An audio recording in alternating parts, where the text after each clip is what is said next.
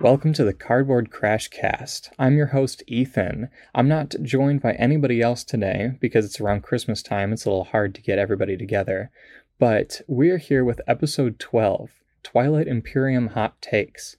Because I didn't have my other co-hosts with me, I wanted to go through a post that I made a couple of months ago on the Twilight Imperium subreddit, as well as the community tab on the YouTube channel. That post asked, let me know your spiciest Twilight Imperium hot takes. I have a few picked out here. I want to go through them. We're going to discuss whether I agree, whether I think that the hot take is something that would really change the game, or is something that kind of roused the community. We have 252 comments on the Reddit post, and we've got like 20 comments on the community tab post, so I think it's going to be really interesting. Before we get into it, I wanted to say a couple of things. Thank you so much to the patrons who keep this channel running. If you want to go ahead and do that, check out the description down below. And also, if you haven't already, check out other episodes of the podcast. We've got ones on Twilight Imperium, Spirit Island, and on just general game design as well. It's usually me and at least one other person, so I'm sure you'll love them. Our first one is from the community tab post from Gargax3925. He says, people shouldn't focus on whether factions are top or bottom tier, and should instead focus on all factions being fun to play depending on your playstyle or what you think is cool. I played Arborak and really enjoyed them, even though they're considered bad, just because I liked the thought of playing as weaponized rutabagas. I almost agree with this. So the idea of playing either a top or bottom tier faction is something that some people really get a good amount of enjoyment out of. Now, in a completely normal setting, I don't think that it really matters, and I completely agree with you. If you're playing just with your friends, or you haven't, watched every single faction guide out there, listened to all the different podcasts about tournament settings, and really participate in that sense, then I don't think it really matters. If you look at something like a sports game, basketball, for example, they play with like this very, very specific type of flooring. Their shoes are specific. Their basketball is made out of a specific type of material. And that all really matters down to the tiny little millimeter of precision when playing in a tournament setting when they're trying to win for money. Or if you're playing at Gen Con trying to win a tournament, the idea of a faction being better is really the idea of a faction being flexible. And that goes for any board game, any sports, anything like that, is the amount of different situations you can be put in. If you're more flexible for those situations, you're going to be better. Now, that being said, once you take, that basketball game and just put it in a court around, your high school with a bunch of friends, I don't think it matters in that sort of situation. People are not pushing towards that high level of, tier because they're not themselves that skillful. And that's perfectly okay. You don't have to commit yourself to any one specific game. Someone under him says, that's a really good perspective. Miss Sagittarius says, I hate the idea of this massive scope of a game, but then being pigeonholed into only the good races. I think you're only pigeonholed if you believe that you are. There's 25 for a reason, like Argex replies under that. Yes, absolutely. Any race can be good, and anybody can be good at it. Just like a game of Magic, you can play with any deck, but if you pilot it better than the other people at the table, if you're around a casual play setting, then you're probably going to do better inherently. And really, the amount of fun that you get out of the game is so much more important than actually winning, even if you end up really, really petering out at like round 2 or 3.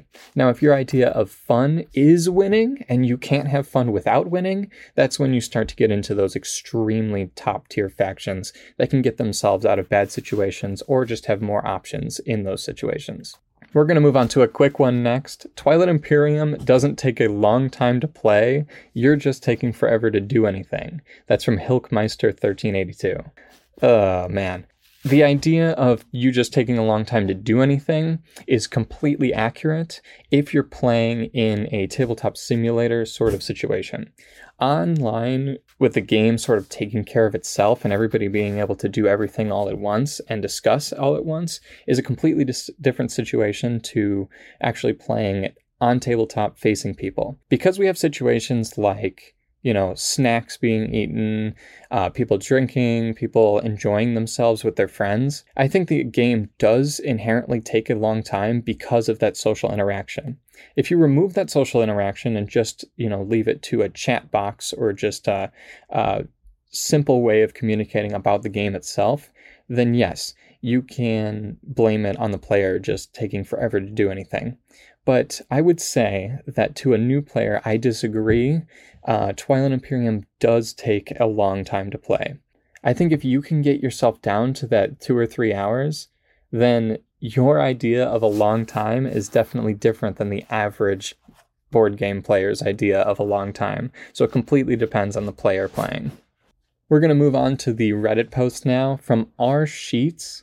He says, the agenda phase is a labyrinth of timing windows with faction abilities, game effects, and action cards all convening at once. Makes what should be the zany heartbeat of the game the biggest slog. And then I wanted to comment on the top comment under him, Halldog. The agenda phase is largely trash. It needs to be overhauled in a Codex 4, please. So although I do agree, I don't think that it's that big of a deal. If you play the agenda phase the way it's supposed to be played, where it is this really back and forth debate style, I think you can turn anything into a fun situation, a fun conversation with your friends. If you're playing in terms of a higher play setting, then yes, the agenda phase doesn't actually change enough for it to be worth it. You can sort of count the deck and make sure that nothing insane is coming out, and especially if you're playing with the X-Jaw Kingdom, you can prevent anything insane from happening. I would agree with the fact that it needs to be changed at least a little bit. Every so often I find myself just thinking, well, everybody wants this thing to happen, so of course it's going to be a unanimous vote. I'd rather them being a little bit more aggressive with the agendas and expand on the idea of it changing the game as a whole. Although some people would disagree with me, I think the agenda that changes the strategy cards to be where you pick it for somebody else instead of for yourself is actually the route the agenda phase should go down. That law being in play truly changes the game, and in a way that's predictable for all the players. It's not a complete random experience, but it's more of a negotiation, hey, please give me this card, but the other person has leeway over you sort of situation for the rest of the game. That is so much more exciting and so much more interesting to the actual play experience as a whole. But then again, the action deck also has a bunch of ways of just removing that law. So I think this needs an entire expansion around it, not just a codex. And if an expansion literally had no factions, but just its entire purpose was revamping the agenda phase and revamping the action card deck, I would be totally for it. Absol on the Space Cats Peace Turtles Discord has an entire codex specifically made by her that's meant to make the agenda phase more wild and interesting and takes away a lot of those agendas that are elect planets, nothing happens sort of situation. So if you're listening to this and you want a better agenda phase, I would check out that Discord server and see where she gets all of her ideas and information from. We're going to move down now to Free Eric Hartman now. First of all, it's funny, but he says the X-1 refresh and wash trade meta ruins the negotiation aspects of TI. So if you don't know what I'm talking about, the X-1 trade meta is basically when you take the trade strategy card and refresh people's commodities, you're expected to get them back -1. Now, this is a high level of play. This is a meta situation. This isn't something that's going to come up if you don't know about the meta, but he does go on to explain it more.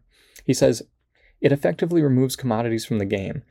Commodities that are useless to you and valuable to other people make for super interesting negotiations. He also says it decreases the value of the trade strategy card. With the meta, the cost is one commodity, which is the smallest amount that you could give somebody, and the primary is equally devalued. If I refresh someone for 2, I'm giving them a discount, but with the X-1, even asking for X-2 is extorting somebody. He also goes down further. It's a really long post. You should go ahead and read it for yourself if you're interested. He says it makes all the players richer. There's plenty of threads out there about how the map is too rich and it's going to result in a boring game. So this third point is what I am interested in the most. I don't think that the trade strategy card should actually be used on people as often as it is, especially in high levels of play. Making everybody richer is interesting the first couple of times you're playing with your new casual group, but if you actually go and give everybody that, you're giving people a way to come back at you later. Trade goods are an exponential resource. They're spent on positioning objectives and everything that is going to be able to overtake you in the long run. So I think a new player should absolutely stay away from refreshing everybody's trade goods with the trade strategy card. If you're interested, I would refresh at least 1 or 2 people, especially the neighbors right next to you, in order to get this meta, but don't feel obligated to do so. You're not mean just because you don't give your enemies free stuff. That's something that I absolutely pound into new players' heads when they first grab this card. A lot of people end up disagreeing with him and saying that it's the best way to go about it. The person under him, he nibbles at comments, says about he agrees with a 6-player game. He feels like it's too rich, but everything else he's saying actually doesn't make sense. I think that this is talking about a meta that's way over the heads of 99% of people playing this game. So that is absolutely a hot take when it comes to the general public of Twilight Imperium, but if you're getting down to the super nitty-gritty math, then sure, I would say that the X-1 trade meta is probably something that's here to stay, because it gets you out of those situations where people just see you as a threat if you don't do it. It's all about threat assessment, and if you don't give somebody something for free, they shouldn't see you as an enemy, but I know that a lot of people do, so you just kind of have to feel people out and play against the players just as much as you're playing against their factions. We have a really hot take under that, a new one from Geegs30. He says, most people that play the game are best served never listening to an SCPT episode, reading a guide online, or coming to the subreddit. I only wish that I could go back in time and rediscover all the strategy and idiosyncrasies of each faction by just playing with my group of friends. I couldn't agree more. Just because that I have all of these faction guides on the channel doesn't mean that I actually think that every single player should watch them. There are some players that want to get an intimate understanding of new board games that they play, and the fact that this board game is built in a way that sort of has all these factions that break the generic rules of the game is super interesting to me, and I wanted to make them out of passion projects. But just because I have them online, and just because Matt and Hunter over on SCPT also have their guides up, doesn't mean that they think it's like the absolute go-to, like, be-all, end-all, nobody else can have any other opinions. In fact, I know they don't think that because they say it at the beginning of those episodes anyway. I honestly think you're better off just looking at the factions, picking them off the art, and maybe being influenced by somebody who's already played the game in terms of complexity, going for a lower complexity faction, or lower complexity Spirit and Spirit Island, or whatever game you're playing, and just enjoying the game, role-playing your faction, more than actually trying to win by doing the absolute best thing and building on turn 1, turn 2, specifically on what the guide told you to do. Another point that I wanted to make is that guides online and people like me, I can't predict what's going to happen in your game. I can tell you what's a good idea if you get yourself into different situations, but also I'm not playing against the people that you're playing against, and I'm not you. So although that I can look at it in a vacuum and say, you know, these 5 different things might happen to you, and these are the 5 best ways to deal with those things, that's talking in like a completely neutral situation. I can't actually go in there and tell you what to do, because one of those things might piss the other people off at the table so much that they end up coming after you. And even though that they wouldn't piss off my friends, they might get under the people's skin that you're playing against and lose the game for you. So you need to make those decisions on your own without keeping in the back of the head, well, this is what this random person online told me to do. Because we all know that people online are always true all the time. I'm just going to do a couple more here. The next one is from Upvoting Looks Hard. He says, the game would be better without support for the throne cards. I think this wraps up about a third to a half of everything said under this post. People do not like this card, and I could not agree more. I know the creators and playtesters of this game meant well by this card, giving away a bonus that could not be better in order to truly incentivize something. What actually ends up happening is that people just do a support for the throne swap, which is something many of us know about. And if you're playing a 6-player game, you just basically have a 9-point game instead of a 10-point game, because everybody does a support for the throne swap and then just has so much of an easier time getting to the win. Part 2 of this is that I also believe that giving somebody support for the throne completely decentivizes conflict to the point where it takes a game that's already trying not to be space risk and puts it into so much more politics and so much less space risk. I actually think it loses part of its identity. Although warfare shouldn't be your number one way of winning, it should be a path to victory if you need it to be.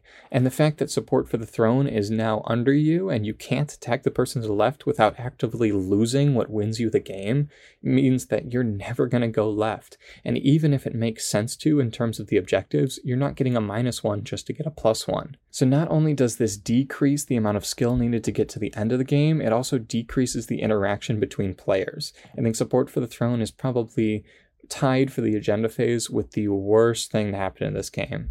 I want to close it out with 2 more here. Hasiula says, exploration is just one big slot machine, making games more luck heavy, which in strategy games just ruin the fun, especially that you almost can't control it. Sometimes you might not even recognize that the other person just hit 2 attachments that are worth 3 of your planets, where you get like 1 commodity and 1 infantry on the board. This system is an improvement from TI3, where not only other players can get something much better, but you can also control your lost stuff, but it's still bad. This goes for relics also. This is definitely a hot take because I feel like exploration made something in the game useful that wasn't really useful before, and that's planet traits. I was very excited when exploration was being added to the game because planet traits rarely meant anything before other than objectives and boring stuff like that. Exploration, I think, is actually a lot more precise than it seems. Sure, yes, it's kind of random in the way that it gives you an exponential bonus towards the beginning of the game, towards either getting trade goods, commodities, and stuff like that. But the fact that each deck has a theme, and the decks aren't really that large, I think it's around 12 to 15 cards per deck, you're going to go through the deck multiple times, and you can definitely count cards. You can say, okay, well, there's only 5 relics in this deck, and there's only 10 cards left. So it's a 50% chance for me to grab a relic, or a 50% chance for me to have a situation where I have to destroy infantry / have a mech on that planet. Because they have those very specific themes, even though what they give you is random, the input randomness actually isn't that bad compared to the output randomness. The output randomness actually isn't that bad compared to the input randomness. I don't really think exploration is as bad as you're saying, but I do understand where it's coming from. And I'm going to end it on one last one, EU Menesis. I ended it because they said, Cardboard Crutchkers is your channel, love your vids, keep up the good work. Thank you very much for commenting on that. These comments like this absolutely make my day and make me want to go on. But his hot take is completely peaceful and diplomatic games are no fun. I want to play TI to make some enemies at my table. Also, you should expect that our alliance will get sour sometimes. Completely agree. This is why Volwraith Cabal is one of my favorite factions in the game. Absolutely destroying people and overrunning people with that faction, or even doing it with the Mentak or with the Barony of Letnev. Those moments are the most fun in the game, even though it doesn't exactly have an incentive to do it unless you're going for an objective. The players who sort of lose control and are in that point hell of 7 to 8 points towards the end of the game and just get really desperate to get those last couple of points to the point where they're destroying people and breaking alliances and making enemies is the most exciting part of the game for me. And the fact that you actually have options to do that is what makes this game as fun as it is for me in particular. I want to thank everybody for coming around doing this shorter podcast. If you loved this, then go ahead and comment down below what you'd like out of the next one. There's about 180 more comments, hot takes, way more controversial ones down here. So if you want a part 2, I would love to do a part 2. If you want to hear other stuff about Twilight Imperium, check out the channel. And if you're watching this on another podcast platform other than YouTube, go ahead and give us 5 stars and rate it. It would mean the world to me. Without further ado, have a fantastic rest of your day. Pax Magnifica, Bellum Gloriosum.